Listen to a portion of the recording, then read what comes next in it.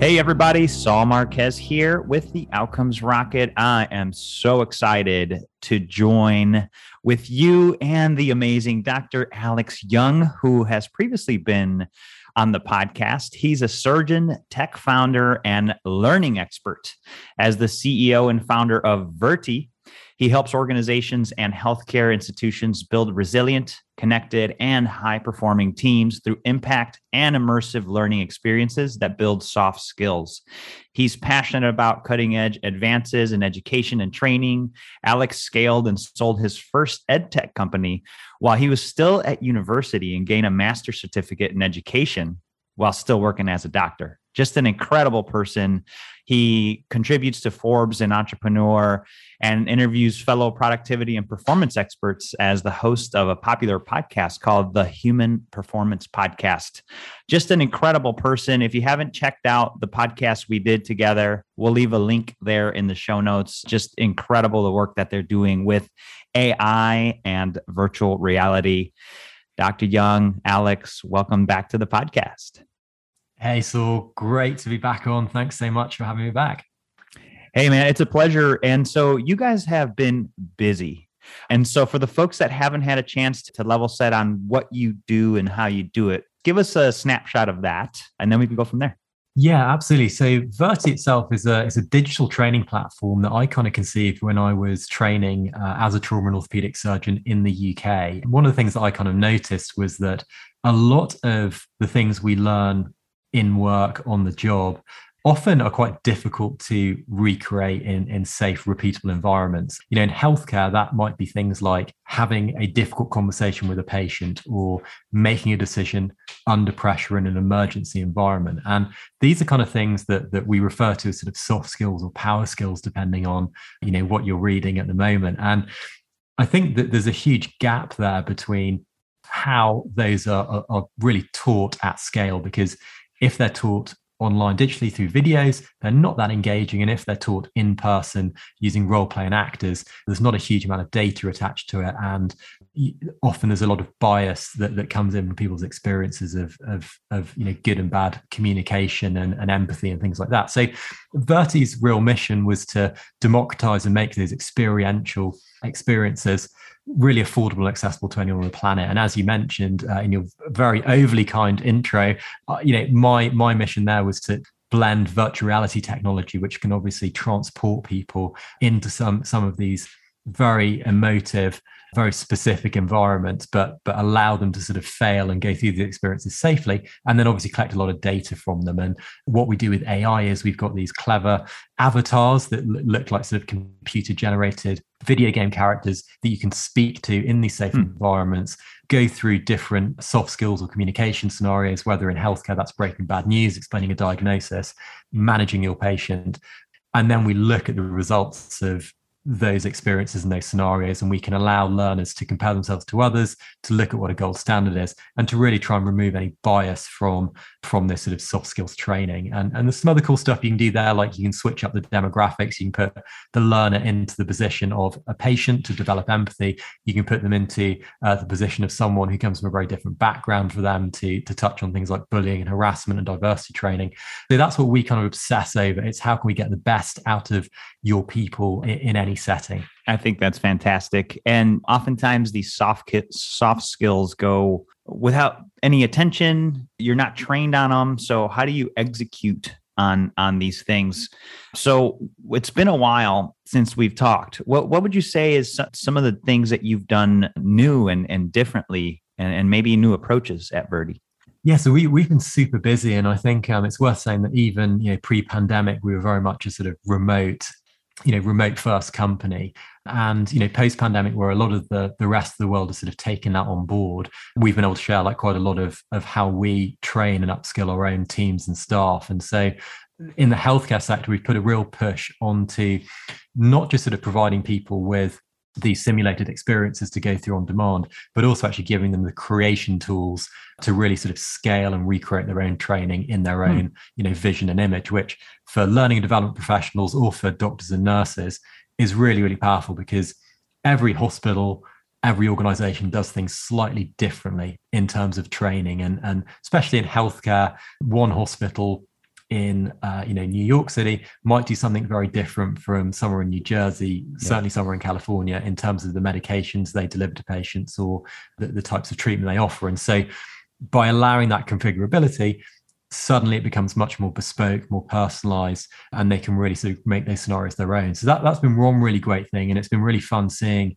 the elements of creativity that people, when they use the platform, come up with. And that's very, very exciting, because we're sort of a tools first platform where we provide people with these creativity tools to create some of these immersive experiences, and then they can hop into them. Yeah. Just a quick one there. So they don't have to wait on you. So say they have an idea and they want to implement into the training. They don't have to wait on you or your people to make that happen. Now the platform is customizable, so they can make their own changes and implement their own versions of the training.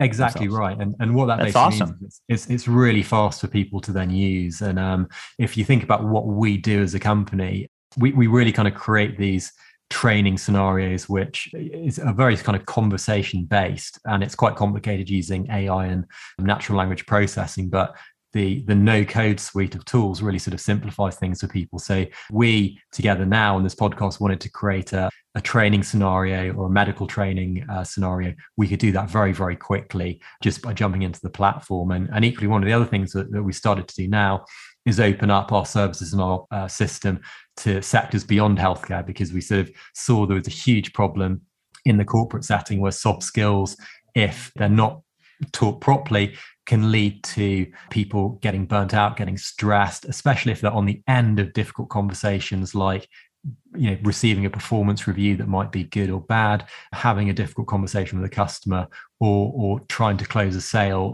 near the quarter's end. So all these things have similar analogies to what we do in healthcare, which is be very empathetic with people, structure your conversation, develop your communication and soft skills like decision making, and allow that to happen in these safe environments so that people can really get good really quickly. That's awesome. I love that. And having that capability is key. It sounds like you've started working outside of healthcare now. So for anybody listening that you're thinking, oh, well, this is only healthcare. Well, it's not. It's also for outside of healthcare. A lot of applications, and so Alex, what's been one of the key findings, right? Like what would your happiest customers say about working with you guys right now? Yeah, I think the most important thing for us has always been to align to the business goals of basically whoever we work with. So a lot of the people we work with deploy the system for things like onboarding. So obviously in that kind of first 30 days of a new employee starting, they're getting a lot of information. And if that information that is given to them in the form of training is not sufficient, again, that can lead to that employee churning or just not being productive, which obviously then leads to inefficiencies in business processes or lost revenue and things like that. And when you then spin that into specifically kind of things like sales onboarding, if you've got a new salesperson and you can't ramp them up quickly enough, or you can't get them to adapt their behavior to the way that you do sales at your organization, it's incredibly costly. And it's also a little bit unfair on the individual you're bringing in. So what we've done is we've done a lot of work using some of these virtual humans, as we call them, as well as some of our video training system to really optimize how that onboarding process works. And so some of the cool stats we've had recently is we've been able to reduce onboarding time and the need for kind of physical onboarding by upwards of about sort of 50% for some organizations, which is awesome.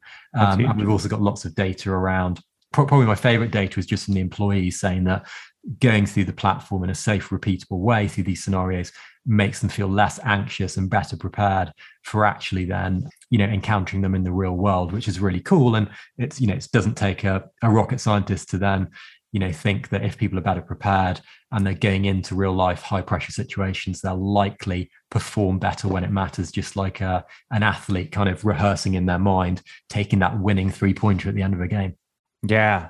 It's so interesting, Alex. And, I wonder about the science. I'm just curious about it, right? Because, I got my Oculus and I do meditation. And so it does help me. I'm wondering how being in an environment, I've never done training like that, so does the brain distinguish, or does your brain kind of think that you've been there and done that? Can you share any of those types of data points with us? Because that's really interesting. Yeah, for sure. So I'm, as you know, sort of just a massive learning nerd. So I think since we last spoke as well, I've also now launched kind of a YouTube channel, a thought leader YouTube channel that also connects to like LinkedIn, where I talk about a lot of the learning science behind some of these concepts. And that's pretty cool. What's that called? So that's the YouTube channel is basically just my name. So Alexander F. Young. And you can sort of find that through my sort of CEO blog on our website as well. Hey, folks, we'll link that up here in the show notes. So no need to go look for it. It's right there. Just look at the show notes. Yeah, but I'm going to check that out. Okay. Tell me more about that. It's real good. But I think the VR is really interesting because when I first put on a headset, I think I played a video game. I was a bit cynical in terms of, is this actually impacting my learning? And for anyone who is in learning development or who is in medicine who might be listening, people always talk about, is there evidence behind the impact that this new technology, whatever it might be, makes? And so for us at Verti, that was really important. And if you look at kind of how people actually form memories, there's basically kind of 3 steps really. So you've got your sensory memory, where you see or you hear or you smell or you taste something, and that's the kind of input. And then if your brain kind of filters it and perceives that to be important, you focus your attention on it and it moves into your short-term memory. And your short-term memory is called the short-term memory because you can only hold about sort of 5 to 15 seconds of information, or 7 chunks of that information. And you then need to do what's called encode that to move it to your long-term memory and then remember it pretty much forever. So your long-term memory is pretty much like a computer system that's got unlimited capacity. Whereas if you don't organize things from your short-term memory, you might not be able to remember it for that long. So how does virtual reality then fit in with that? Well, one of the cool things that VR can do is because it basically immerses you in a completely different environment, it's taking over that sensory component. So what you're seeing, what you're hearing, not quite what you're smelling, unless there are some new headsets that come out, but certainly those first 2 really allow us as kind of instructional designers to control what the learner is going through.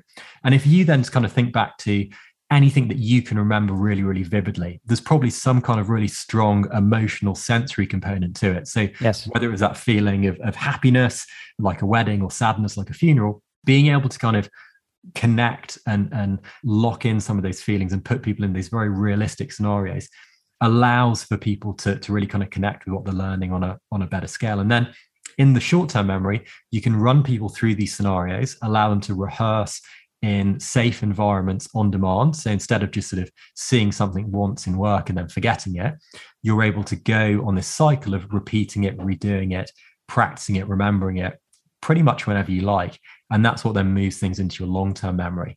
And we did quite a lot of work on this at Verti when we were operating, solely in healthcare, where a lot of the hospitals we worked with wanted to prove out that things worked. So we did one study that actually compared virtual reality training using our platform compared to face-to-face training for doing CPR and life support skills. And some of the evidence that sort of came back from that, and it was a randomized control trial with just under 100 folks in that trial.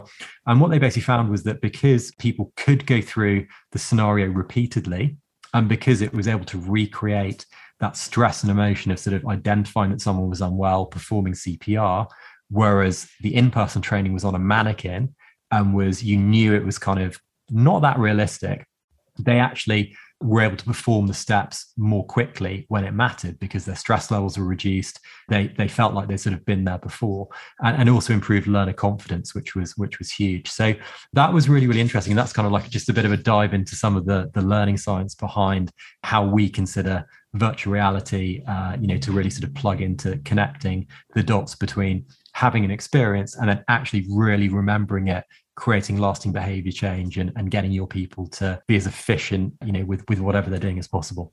That's fantastic. Thank you for that. Alex. And there's enormous opportunity to discover the potential of VR and AI in what you're doing. Okay, so I've got to ask this. The metaverse is growing, and the attention in the metaverse is growing. Like, talk to us about that, and how does it relate to what you guys are doing? I heard Snoop Dogg just built the club in the metaverse. Well, if Snoop's doing it, I'm all down for it. So, I mean, I think it's really interesting. I mean, we sort of went into virtual reality in 2018 when we sort of launched Verti, and at the time it was still relatively young in terms of the headset technology, but VR has been around, and the concepts around VR, like the metaverse, has been around since NASA really sort of used it for training back in like the 1980s. And the concept of the metaverse comes from a book where it was all about people living in these kind of shared virtual worlds. And I think there's two ways to kind of look at things. I think there's an element of kind of cynicism where obviously Mark Zuckerberg's rebranded Facebook to Meta, where now everyone is using the PR terms of metaverse to talk about what is essentially virtual and augmented reality technology. There's been no real change in the technology; it's just how we're referring to it. But I think it is positive because what we're seeing now is that people are really sort of connecting with that concept of being in a shared space, especially on the back of the pandemic and kind of things like Zoom burnout, where it's super tiring staring at a tiny green dot on your your computer or screen or your webcam. Whereas if you're in a virtual environment, you can connect with other people a little bit more socially, and you can also do things that you can't otherwise do in a kind of desktop format. So for example, like that, an example of this is things like architecture or engineering, where you can actually have a 3D model of a car or a building, and then the architects or engineers can actually walk around and look at some of those concepts and have a much better insight into how something's being designed and make changes and communicate. So I think there's a huge benefit to kind of things like communication and immersing people. But that is, at the heart, all virtual reality. It's not, the technology hasn't changed. It's just how we're referring to it. But I think, the more people we can kind of bring into that kind of way of thinking, the better. And of course, we're also seeing NFTs and blockchain technology, which again has been around for a little while, being included in that kind of description. Web 3.0 is the other one that kind of gets banded around. But I think it's always positive because if nothing else, it gives people, a little bit like me, who are kind of entrepreneurs, ideas of things to do where they can push the boundaries and create real, behavior changing products that help people. Awesome. Hey, thanks for touching on that, Alex. It's been on the minds of all of us, and it's good to understand how a thought leader like you and the company that you run think about that. What an incredible opportunity to be with you again, Alex. Folks, if you have questions for Dr. Young, please, now's the time. Make sure that you reach out to him. What's the best place people can reach out to you, Alex, and find out more? Yeah, for sure. So I'm Alexander F. Young on all social media. By all means, connect with me on LinkedIn. And if you want to check out Verti, it's verti.com. And we're at Verti Labs on all social media. And as you kindly mentioned, we also have a podcast, which is the Human Performance Podcast, which is super fun, that I host as a bit of a break from my 9-to-5 day job. Love it. And folks, we'll go ahead and link up the Human Performance Podcast in the show notes, as well as Dr. Young's YouTube channel, which he's been doing a lot of these discussions on, and also his website, just for you to have access to other options to educate and take your organization to the next level. Alex, really appreciate you, man. Looking forward to staying in touch. Amazing. Thanks so much, Saul.